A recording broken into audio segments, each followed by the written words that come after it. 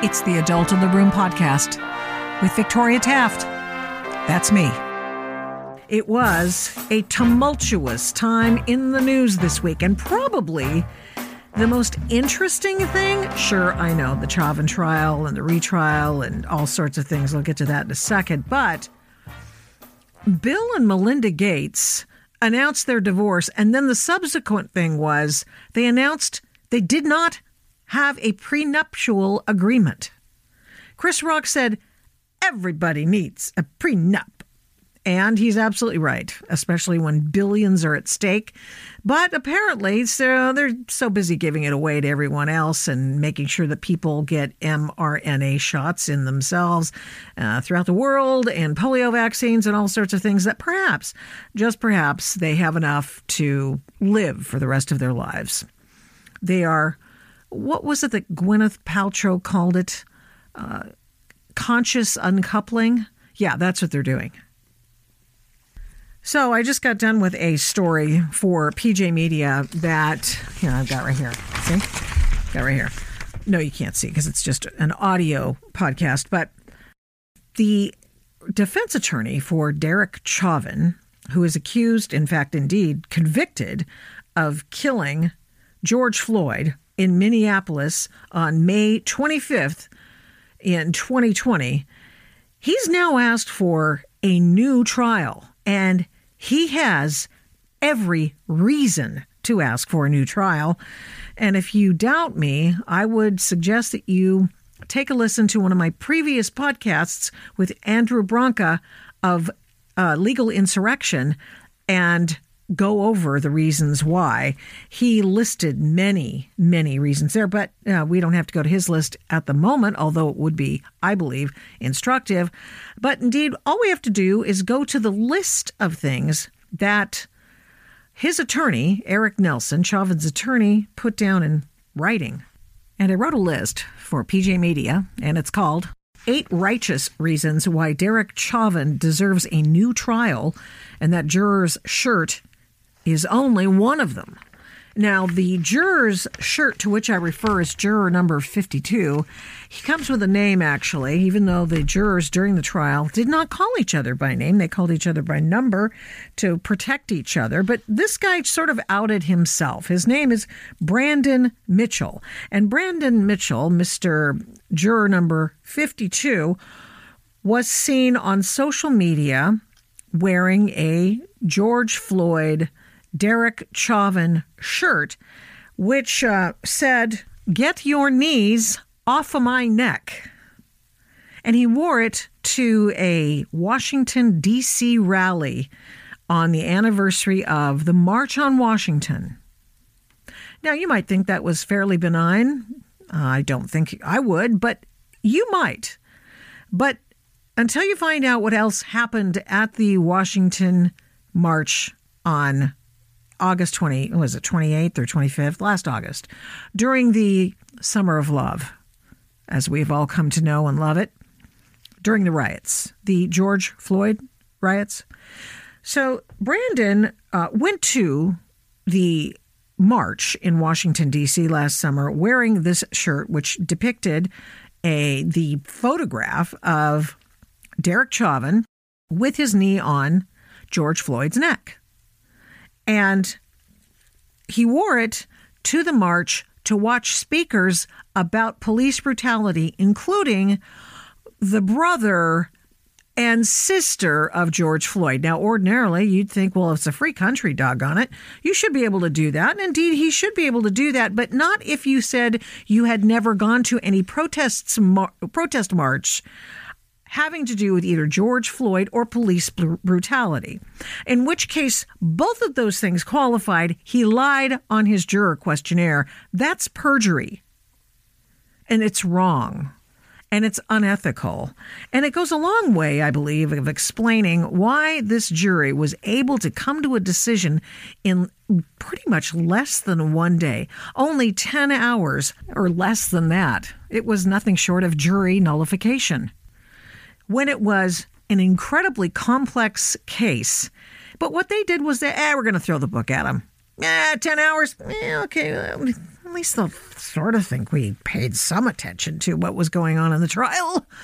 So let's just guilty to, quote, Maxine Waters, who came to town the weekend while the jurors were still out and about and not sequestered, saying that if they did not vote, in her words, quote, guilty, she would order those people back on the streets to make more mayhem. And if you think I'm joking, let's listen to her. But I am very hopeful, and I hope that we're going to get a verdict that will say guilty. And if we don't, we cannot go away. And not just manslaughter, right? I mean... Oh, no, not manslaughter. No. This is guilty for murder. I don't know whether it's in the first degree, but as far as I'm concerned, it's first degree murder. Congresswoman, what happens if we do not get what you just told? What should the people do? What should protesters on the street do? I didn't hear you. What happens? What should protesters do? Well, we got to stay on the street, and we've got to get more active. We've got to get more confrontational. We've got to make sure that they know that we mean business. 2 National Guardsmen were shot at after she said this. The other issue in the George Floyd trial, not his, but Derek Chauvin's trial, was the change of venue. And the trial court judge, Peter Cahill, though asked, refused to change the location of the trial from Minneapolis, the scene of the riots, the protests, the looting, and the arsons. Remember the 3rd precinct that went whoosh, and the attack on the courthouse as well. It also happened there in Portland. So the judge reasoned that, well, all Minnesotans had heard about and watched the Chauvin George Floyd video, so why not just stay here? I mean, after all, if you're going to have an unfair trial, you might as well have it in the most unfair place and not really inconvenience too many people. And basically, I mean, I'm overstating it, oversimplifying what the judge said about that, but that's basically it. Now, the third thing was, for rationale, the description of things that the defense attorney said, Judge, you have got to grant a new trial. Come on, man. And he did this. He said publicity and intimidation of witnesses. And indeed, that happened. And it was in the news. I mean, a bloody pig's head on the front porch of what the Antifa stannies thought was a defense attorney witness? Come on. Having to walk through literally riots to get to the courthouse and protests and a gauntlet of security. This works into the whole change of venue thing as well. Publicity and intimidation, well, you're likely to get less publicity and less intimidation were you to have a trial, maybe not in downtown Minneapolis, just a thought. In the words of the motion, such publicity included post-testimony but pre-deliberation intimidation of the defense experts' witnesses from which the jury was not insulated. Not only did such acts escalate the potential for prejudice in these proceedings, they may result in a far-reaching chilling effect on the defendant's ability to procure, she tried to say, expert witnesses, especially in high-profile cases such as, Mr. Chauvin's co-defendants to testify on their behalf. Just a thought. The publicity here, the defense attorney wrote, was so pervasive and so prejudicial before and during this trial that it amounted to a structural defect in the proceedings. You don't say. Number 4 of the 8 reasons, juror sequestration. And I think it's obvious why that's an important thing. The only thing sequestered, I write, was Judge Cahill's powers of observation. Cahill apparently wasn't up to speed on these, newfangled things called smartphones that feed users endless notifications about stories of all kinds. Jurors were told not to read the papers and watch the news on the TV, but never were told to put away their smartphones until the jury deliberations started. This was noted multiple times during the trial by the defense attorney, just trying to make a note. Hey, I'm coming back to this, Judge. I'm going to ask for a retrial based on this information. And he did. But that wasn't the half of it. Every single day of the 3-week-long trial, the jurors got a fresh reminder, I write, of what was at stake by having to walk through a gauntlet of security to keep out rioters. School was canceled. Riots broke out in the nearby Brooklyn Center, where 2 of the jurors lived. One was dismissed. One was an alternate who had been blocked by protesters in her neighborhood. Said she to a news outlet in the Minneapolis area, "I did not want to go through rioting and destruction again, and I was concerned about people coming to my house if they were not happy with the verdict." Well, you don't say, really. The judge gave the jury a 3-day weekend leading up to the deliberations to give them a last free period to fully appreciate the complexity of the case. 3 days to do that. 3 days. 3-week trial, 3 days to really think about the complexity of the case, which it was. It was. And it was during that weekend that Maxine Waters came to town. Hey, play Maxine again, Kenny. But I am very hopeful, and I hope that we're going to get a verdict that will say guilty, guilty, guilty. And if we don't, we cannot go away. And not just manslaughter, right? I mean... Oh, no, not manslaughter. No. This is guilty for murder. I don't know whether it's in the first degree, but as far as I'm concerned, it's first degree murder. Congresswoman, what happens if we do not get what you just told? What should the people do? What should protesters on the street do? I didn't hear you. What happens? What should protesters do? Well, we got to stay on the street. And we've got to get more active. We've got to get more confrontational. We've got to make sure that they know that we mean business. Yeah, the case was so complex. It took jurors less than 10 hours to find him guilty. Guilty, guilty, guilty. Quoting Maxine. Guilty, guilty, guilty. Prosecutorial misconduct. And this is something Andrew Branca brought up consistently when we spoke about the trial and in his writings over at Legal Insurrection and the Law of Self-Defense. And the prosecutors were, of course, hand-selected by Keith, I love Antifa Ellison, the Attorney General, who is... That victory lap they took after the trial, after the verdict, it was so incredibly unseemly. It's such an important case, and they botched it so badly by just front-loading all of these prosecutors who, by the way, routinely carried out prosecutorial misconduct. It was just unbelievable. Now, I didn't know until Andrew Branca schooled me on this, but in the in the closing arguments, in the rebuttal phase, you can't call... in a criminal trial, the defense attorney, you can't call him a liar. The defense can say, hey, those guys shaded the truth over on the prosecution, which obviously they did. And but you can't do that to the defense because they've got one bite at the apple and you're getting the last word. And you can't do that because they have no rebuttal of the rebuttal. And during Jerry Blackwell's rebuttal arguments in the trial, it got to the point where you generally do not object during closing arguments. It's done, and very rarely, which is why it was such an anomaly. Okay, so the prosecutorial misconduct was so egregious that not only was it objected to by the defense attorney, Eric Nelson, but also by the judge who admonished Jerry Baby to stop it. You can't do that. Knock it off. I think they even had a sidebar. Could be wrong. Oh, which brings us to another appealable offense and something on which Eric Nelson wants to get a new trial. And that was, those sidebars they had during the trial? All of those, the judge never preserved the communications between the the judge and the attorneys. Did not preserve the discussions by the judge and the attorneys. Why?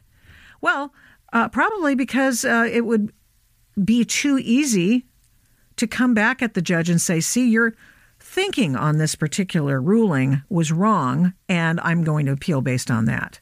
So that became itself an appealable offense. I'm just guessing, but I'm pretty sure that's a pretty good guess. Well, it turns out you can't call the defense attorney a liar and then still do it after the judge tells you not to, whereupon Eric Nelson asked for a mistrial and, of course, was not given one. But beyond that, remember Andrew Branca, go listen to that other conversation we had a couple episodes ago, and it was really fascinating. The other prosecutorial misconduct that at least I believe was going on was the document dumping by the 14 attorneys on the part of the prosecution, these handpicked attorneys from all these white shoe law firms, many of whom, if not all of them, were working for free, pro bono, from their firms on loan for this case because it was such a politically charged case. We won! We won! We won! What did we win? Invoking Chris Rock again. And 14 attorneys, untold staff help, limitless budget, brought to you by the state of Minnesota. And they played dirty, way dirty. For example, 50,000 plus pages of documents just dumped during the trial on the one defense attorney. 14 attorneys on the prosecutor's side, one defense attorney on the other side. Sure, I suppose if Derek Chauvin had made more money working security the same time that George Floyd did, or at least the same place, that he might have been able to afford another attorney, make it two, but he didn't.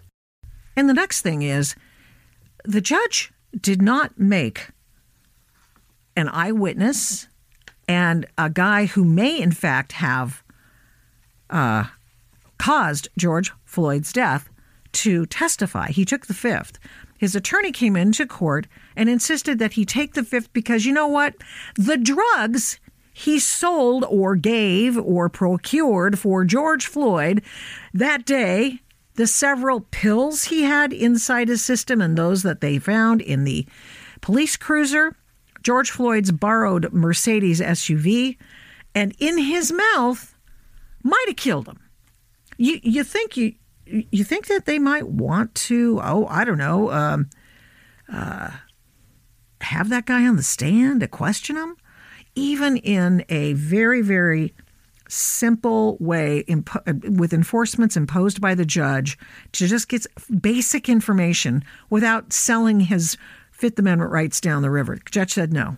Maurice Hall was also one of those guys. You heard that, I think it was the last episode.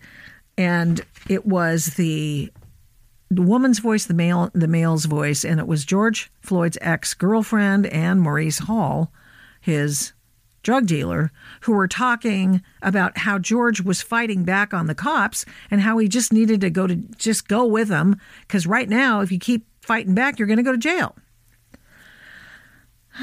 Jury instructions. Eric Nelson says in his motion that the judge in the case failed to accurately reflect the law with respect to unintentional second-degree murder, third-degree murder, and unauthorized use of force.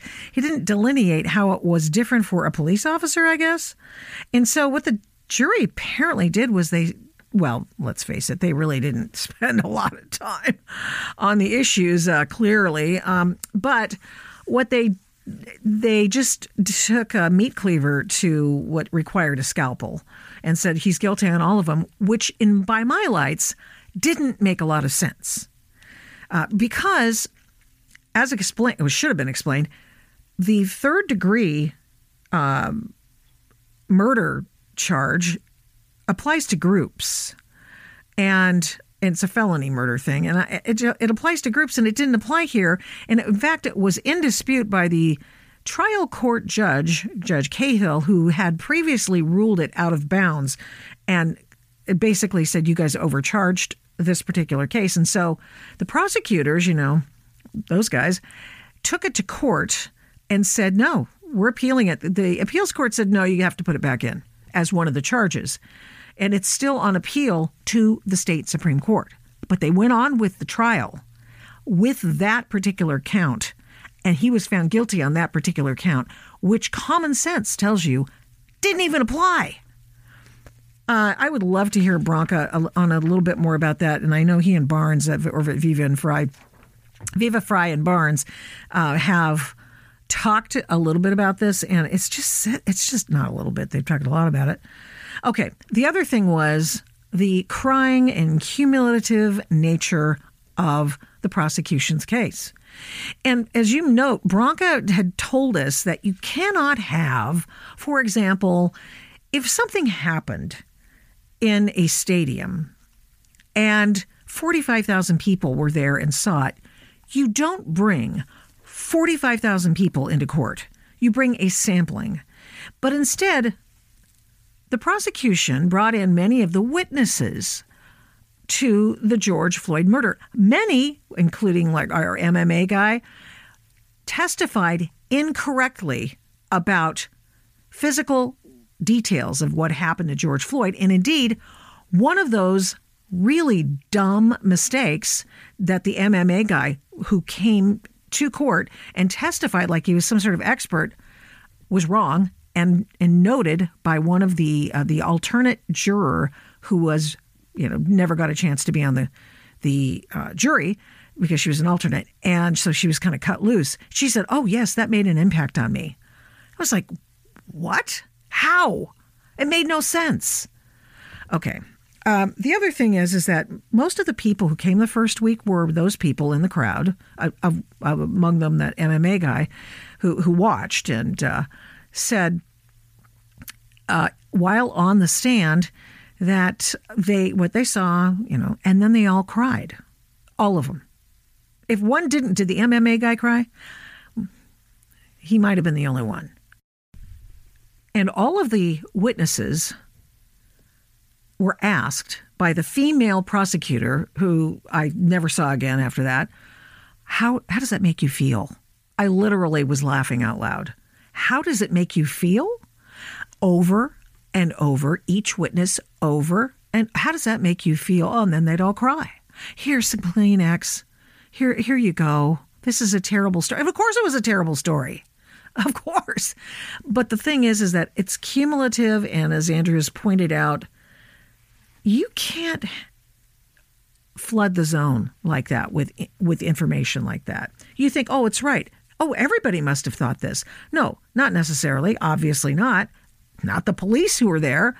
And so it's prejudicial and sets a tempo or tenor for the jury. Oh, of course, everything's, it's like everybody, you think more is better. You think, oh, God, more hot fudge sauce on that ice cream, which, of course, is true. You think, hey, I'll have more Tapatio on my nachos. Or you'll say, oh, I don't know, how about more syrup on my pancakes?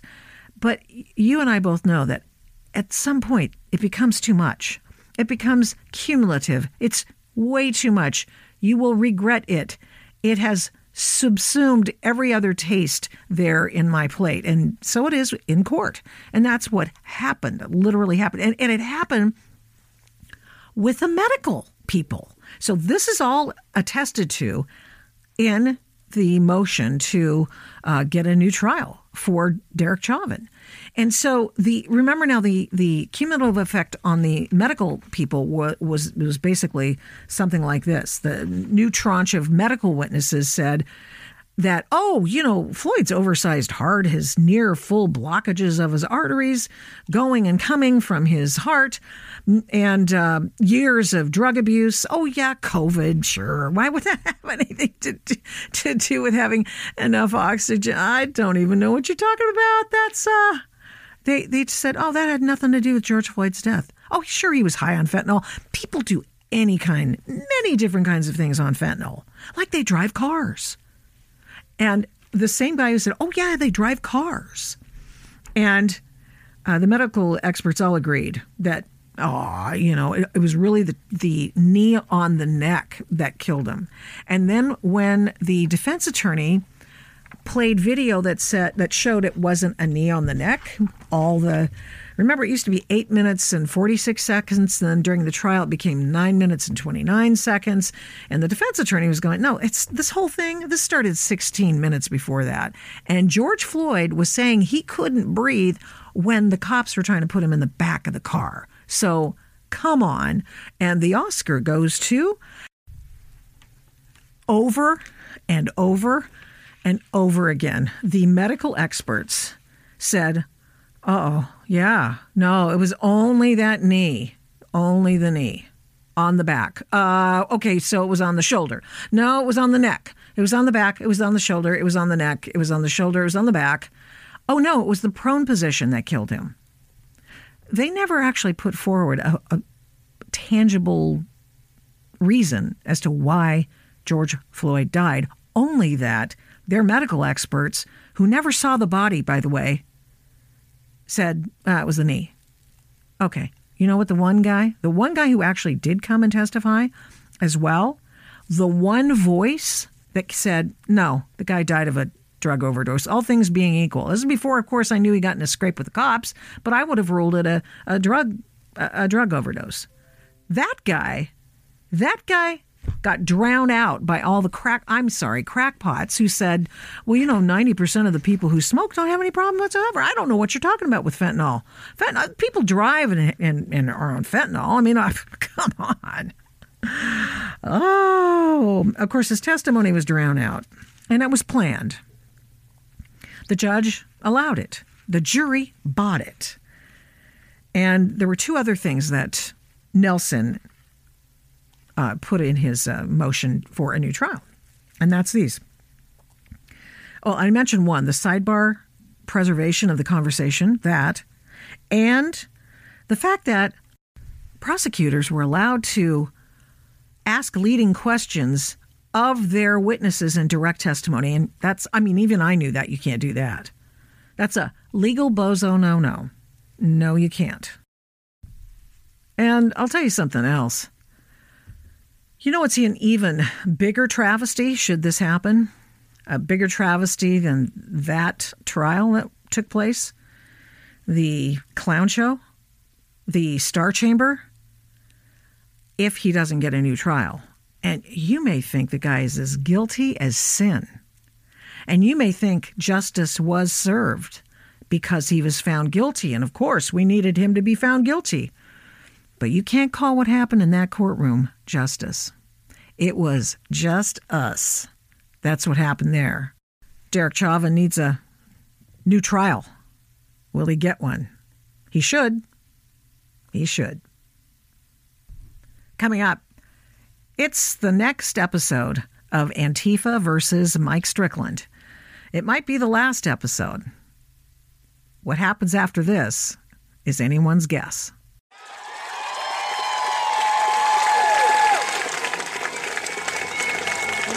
Get out of here, racist.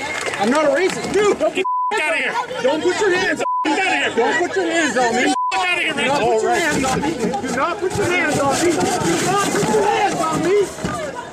Put your gun down. They were trying to They're pushing and shoving me, man. He's got a gun. I don't know why. Hey, stop.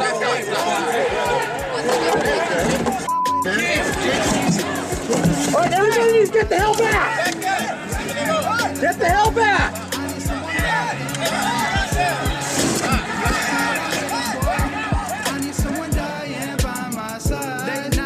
Balcony listening to the rain pour, dripping off the building and hitting the concrete floor, searching for my soulmate in the city of the roses. Everybody showing love, but my heart stays frozen. I just want to be chosen to be the single-handed reason that you wake up in the morning. I think about you when I'm all alone, and I don't know if I can make it through this on my own. Before the nightly riots we've seen in the news, there was one case. The first case, the case of Mike Strickland. Now at noon, another court appearance today for the man caught on camera waving a gun at protesters in Portland last month. And now he faces a lot more charges. Michael Strickland faces 21 counts connected to that incident. He was a journalist who was beaten by Antifa and Black Lives Matter protesters. And he defended himself from the mob with his legal gun, and not a shot was fired. Our position hasn't changed. Our client's position has not changed. That he is not guilty, that he was using the weapon to protect himself, and he was doing so within his rights. The only one hurt that day in July of 2016 was Mike Strickland. And the only one punished was Mike Strickland, the victim. I'm of the firm and steadfast opinion that when they come for Strickland's rights, they're coming for mine next. See, Antifa says it's anti-fascist, but Antifa is really anti-First Amendment. It's going back to the street violence of the 1920s and 1930s as a technique and a tactic. And the court system doesn't realize it's happening. This is the story of Mike Strickland. After Mike Strickland, laughing at liberals, was convicted of all 21 counts against him, 10 counts of unlawful use of a weapon, 10 counts of menacing, and 1 count of second-degree disorderly conduct, Judge Ryan sentenced him. Not to the possible 50 years in prison, which the grossly overcharged case with its phantom victims could have netted him, but instead for 40 days in jail to be served on the weekends. He'd get credit for the 11 days he'd already served. The prosecution had publicly stated that Strickland was a white nationalist. He was dangerous and evil, a crazy man with a gun, thus poisoning Strickland's reputation and the jury pool. And they'd said it without evidence, without factual basis. But now they said that for his crimes against humanity, Strickland would be sent to weekend jail for 29 more days? Really? It doesn't sound like the judge bought that line, but the public did. Strickland was meant to be an example to political conservatives who made the left's pet protesters, that's Antifa and BLM, look silly. People were literally laughing at liberals. Strickland was also put on probation for 3 years and was ordered to do 240 hours of community service. He could not possess guns, could not cover news events. His Second and First Amendment rights were vaporized. And after ordering him not to do his job, the court told Strickland he had to pay $3,100 in fines and had to check in with his probation officer. Here's his probation officer asking Strickland to take down a video from his Laughing at Liberals YouTube channel because it features the man who conspired to and carried out the attack on him, Ben Carenza. Michael, the video needs to stop. And if you can't get your mind to stop, let me know and we could get you some help. Okay. I'll also say that this is the first time that I've heard about it from any legal entity regarding some of the videos I've posted. And secondly, I will cite... The difference, Michael, is because you're on supervision now, and you have listed victims. But I will also say that the things in the video are 100% factual. I'm not making anything up. I'm not telling lies about anything. It's 100% factual. Okay. And well, nor am I telling people to contact him. I hope you're prepared to back yourself up because it sounds like it's going to be moving forward. Okay. So my best advice and my recommendation to you is that you just stop. Okay. And go about things tactfully. And if you think somebody's a threat to society, you bring it up with law enforcement. Okay. And that's doing your part. Not making videos that could be, construed several different ways. Okay. So I will be in touch in the near future once I connect with Multnomah County DA's office, who obviously has a stake in this at this point. Okay. All right, Michael. Now, can I hear it from you? Can you stop? I'm not sure that I can... Especially naming your victims, calling out your victims, and putting out videos for your victim to see. I'm not sure I can do that. Okay, well, I will let the DA's office and the courts know that you're unable to stop or unwilling. So is it unable or unwilling? Right now, it would be unwilling because I think it's important that the public be informed Okay, about how dangerous this guy is. As your PO, until we get specific approval for you to continue, I'm directing you to stop. Okay, I will follow your direction there, yes. But you will be hearing from one of my attorneys because this is a violation of prior restraint. All right, Michael. I will be in touch in the near future. Okay, thank you. And who made the request to the probation officer to take down the video? Why, none other than Ben Carenza, only one of 2 named victims of Strickland. Yes, it was a farce. The political prosecution and its outrageous aftermath angered Strickland's friends, supporters, and many civil libertarians, except the American Civil Liberties Union, the Second Amendment Foundation, and the oldest civil rights organization in the country, the NRA. All of them refused to help him. It's something people familiar with Strickland's case won't soon forgive or forget. But supporters urged him to fight on. This was too big an issue to let lie, they said. The Oregon Firearms Federation still stood by Strickland and put out another special appeal to its membership to help out with his defense fund. Before the trial, the group's leader, Kevin Sterrett, told me Strickland was not expected to get a fair shake.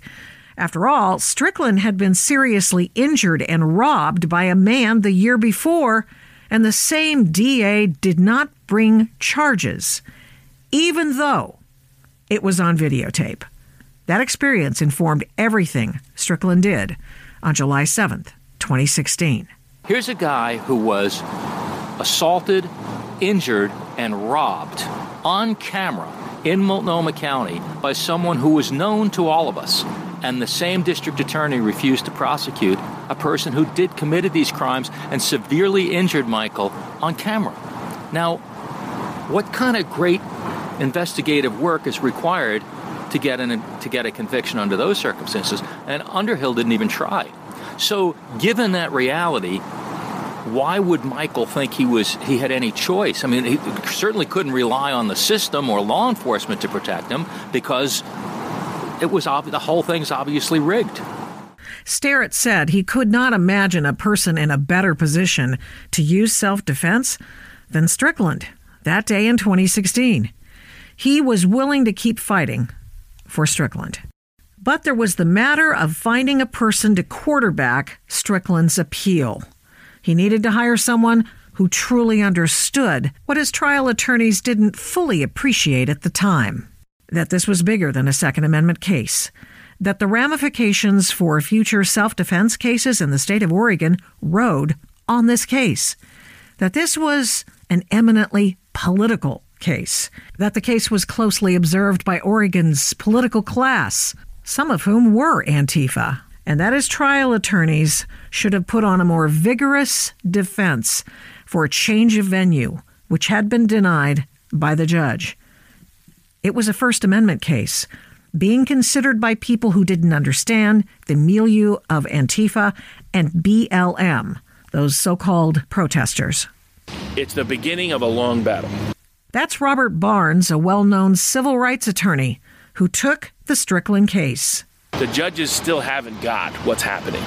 The judiciary is a branch. The judicial branch hasn't figured out, other than Brett Kavanaugh experiencing it personally, the rest of the judicial branch hasn't deduced what's happening in the public arena, what's happening at these protests, what's happening at these social gatherings, what's happening in these tactics, these mob tactics that are being utilized. It's the reason why the press is so nervous about the use of the word mob is because of how accurate it depicts their tactics and techniques over the past 2 years. Tactics they experimented a little bit with Occupy Wall Street, but that went sideways because everybody was busy assaulting everybody inside. So that, but they're returning back to those roots, and those are dangerous roots for for political expression. It's going back to the street violence of the 1920s and 1930s as a technique and a tactic, and the court system doesn't realize it's happening. The politically savvy operator walked into a case that had not been tried and prepared with an appeal in mind. And why would they do that? In the days before Strickland's case, the same attorneys had won a case in Multnomah County for a man who did much the same as Strickland, but just against 3 attackers, not a mob. Homeless guys who violently threatened the man sitting with his girlfriend near the same place where Strickland pulled his gun on the mob. But that guy wasn't an outspoken, right-leaning videographer. like Strickland. The court ruled in that previous case that the man was justified in pulling his gun to ward off the attack. These are among the reasons why Strickland and his trial attorneys made the pivotal decision to opt for a bench trial, one in front of a judge, after losing a motion for change of venue. But trial attorneys didn't preserve a key document. Here's Barnes. So what happened in the lower court proceedings is Michael's trial court lawyer wasn't quite accustomed to political cases, and because of that didn't know to preserve and protect things that aren't normally preserved and protected in your typical criminal trial. So in most criminal trials, because it's expensive, the lawyer doesn't order transcripts for all of the proceedings. And here he didn't order the voir dire transcripts. But what was put on the record was that over half of the jurors had a bias based on completely false information about Michael. He had been subject to a libel campaign, a defamation campaign by parts of the Portland press and public arena, by the prosecutor themselves, who made misrepresentations, later acknowledged that her statements were inaccurate, not true, those statements ended up infiltrating into the jury. And the significance from a venue perspective is it presents a novel question for the state of Oregon, which is most presumed prejudice cases are where have to reach a ridiculous standard. So the Supreme Court even said Houston could try Jeff Skilling in the Enron case, when a lot of lawyers and public observers thought that was rather ludicrous, given how intense the emotions were in Houston about Enron. But what's different here than there is there weren't deliberately false statements, false confessions, false things being reported about Mr. Skilling. It was just the accusations that were in the indictment. So whereas here, there were completely false statements made by the prosecutor themselves that would have undue influence with the jury pool. It did have undue influence with the jury pool, and there was some evidence of that, even if the evidence wasn't preserved and protected. None of the trial transcripts of voir dire were available because they hadn't been preserved. So the answers to the questions in jury selection by the obviously prejudiced jury pool filled with activists, at least one of whom attended the very protest at issue, anti-gunners, and Portlanders who had no idea of the dangers Antifa posed, were not available to bring up into court and in future motions for change of venue, mistrial, and an appeal. The prosecutor came out and tied Michael into Orlando, tied Michael into making statements about racial beliefs that he never made. And in particular, it was the combination of the two, tying it into the Orlando shooting incident and tying it into racial beliefs that would the whole goal was this wasn't some little guy trying to videotape people out in the streets who's being assaulted repeatedly and trying to briefly defend himself. This is a dangerous right-winger who's joining some secret militia, who's part of the kind of other scary, violent events that have frightened us. So it was meant to tap a political milieu that was completely false. And this whole case is predicated on a lie. It's predicated on the lie as to who was the aggressor, who was the violent person, who was posing the threat, who poses the long-term threat to the law, long-term threat to the society at large. And it was all about pretending the black bloc was innocent and the black bloc were victims, when in fact Michael was the victim.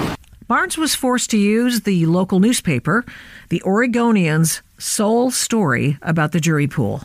Thankfully, a reporter sat through most of the voir dire process, took notes, and wrote about it. It was newsworthy because it was so one-sided. Only Judge Thomas Ryan would consider the evidence in the case that would be tried in one of the most liberal enclaves in the country. And we know what happened with that. Strickland's own statements recorded by police right after the event were ruled inadmissible because the judge ruled they were hearsay.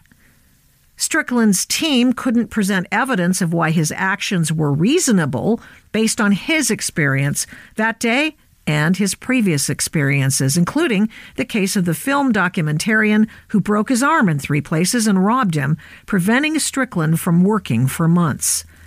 And who made up the mob? 80% of Strickland's phantom victims were never named in court.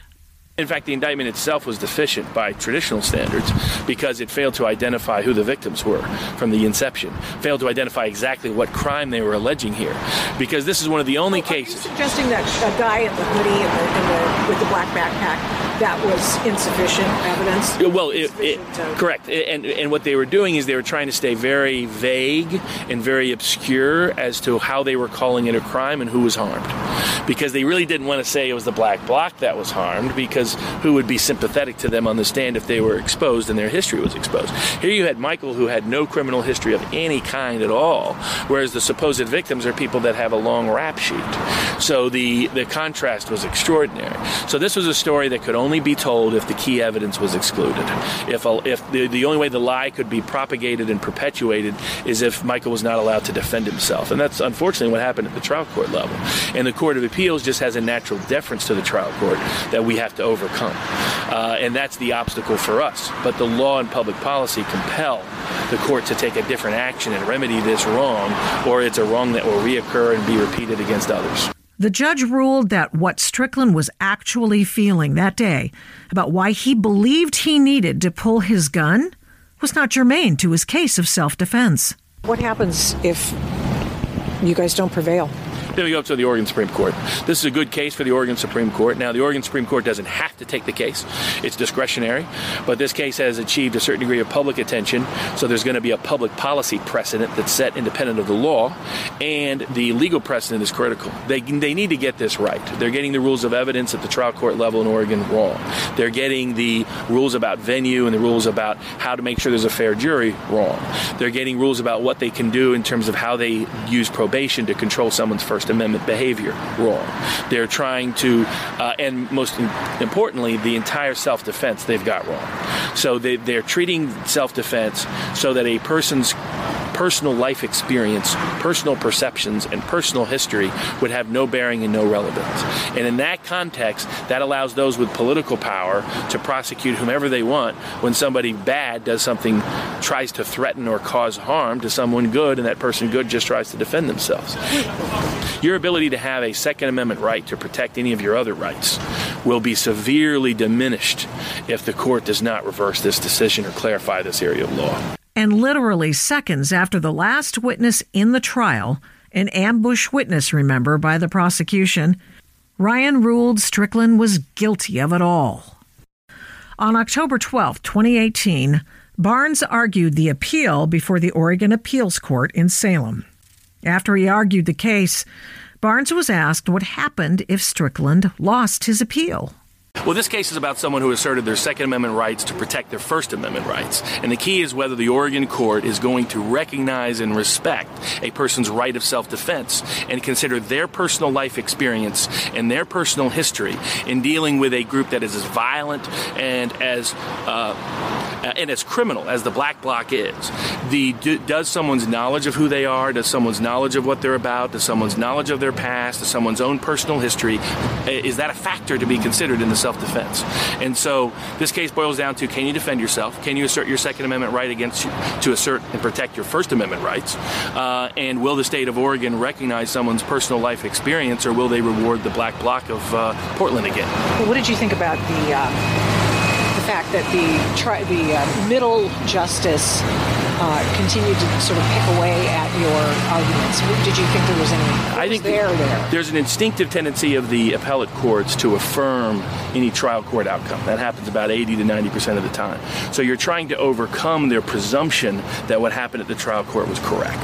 And here you've had a political environment where if you're part of the political apparatus in Oregon, you're under major political pressure to excuse the conduct of the Black Bloc, to excuse the conduct of the Portland police authorities, to excuse the conduct of the Portland prosecutor, rather than meaningfully enforce self-defense rules, First Amendment rights, and Second Amendment rights. And so we were trying to force the issue back into the legal terrain, to sort of the high plains of what the law is, because that's what protects everybody and it needs to be equally applied. And it's forcing them to face that when they don't always want to face that, when the easy political decision for them to make is to just affirm the case and not to overturn the police, not to overturn the prosecutor, not to overturn the judge, not to enhance and expand the protection of ordinary individuals against the Black Bloc of Portland. On the issue of hearsay, tell me, and state of mind. Can you explain what went on there? So two different things here. Self-defense is all about what you believe. And the only aspect that's considered what's called an objective standard is, was your belief a reasonable belief? So if you believe something that nobody should believe, even if you really believed it, then that isn't self-defense. So if you believe something like you believe someone's trying to harm you, that there's no reason whatsoever for you to believe that, you don't get to exercise self-defense. But it always starts with what you believe. What the trial court did here, the trial court said what you believe doesn't matter at all. All that matters is would a objectively reasonable person do what you did. And that's a very dangerous standard. That would effectively gut self-defense throughout the whole state of Oregon. So that's why, because you don't really have a self-defense if it's always what somebody objectively would have believed, because they wouldn't be prosecuting you if the police authorities thought what you did was objectively reasonable. They're only prosecuting you because they believe that you shouldn't have done what you did. And the only person's defense is, hey, but I believed it, and my belief was a reasonable belief if you had my life experience, if you had my background, if you knew what I knew, if you perceived what I perceived. Anybody familiar in this protest space would know that Michael's actions were in fact very tame compared to the actions of the people that were threatening him. Here the state acknowledged 20 to 30 members of the Black Bloc organized on that day, targeted him. 3 to 4 came out, were cussing at him, screaming at him, telling him to go out. And even after he flashed that he was armed multiple times, they still kept coming and kept coming and kept coming. The Black Bloc has the most violent history of any organization at political protest, going on more than 25 years all around the world. So if you knew that context, you would know that his actions were perfectly reasonable and perfectly understandable. The trial court did not allow that context to come into evidence. And if that can't come into evidence, then the Black Bloc has free reign to do whatever they want to do. And that's the political and public consequence of this case. The precedent this case will set in the public arena, independent of the judicial arena, is critical and is essential for people's rights all across the country, and definitely in Oregon, and particularly in Portland. So I believe Mike is victim zero of Black Bloc and Antifa in Portland. Do you think that the perceptions that have changed from when this happened to today? I think in some circles it has, and unfortunately other circles it hasn't. The people who still don't get it are, frankly, a lot of judges, a lot of prosecutors, and a lot of high-ranking political officials.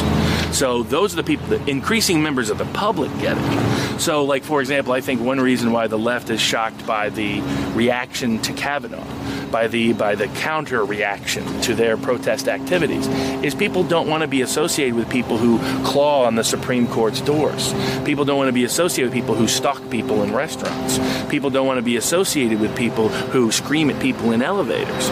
Yet they think this is normal. They think this is regular. So you look at how the Black Bloc has reacted to this case. They're directing traffic on the streets in Portland. They're telling the old guy he can go this way, he can go this way, and if he doesn't, they just assault his car, knowing there'll be no consequence whatsoever. Knowing instead you'll get what the Attorney General said in this case, which was that Michael being provocative was an excuse to further limit and restrict his rights, to prevent him from asserting his Second Amendment rights and protection of his First Amendment rights, which is what this case is all about.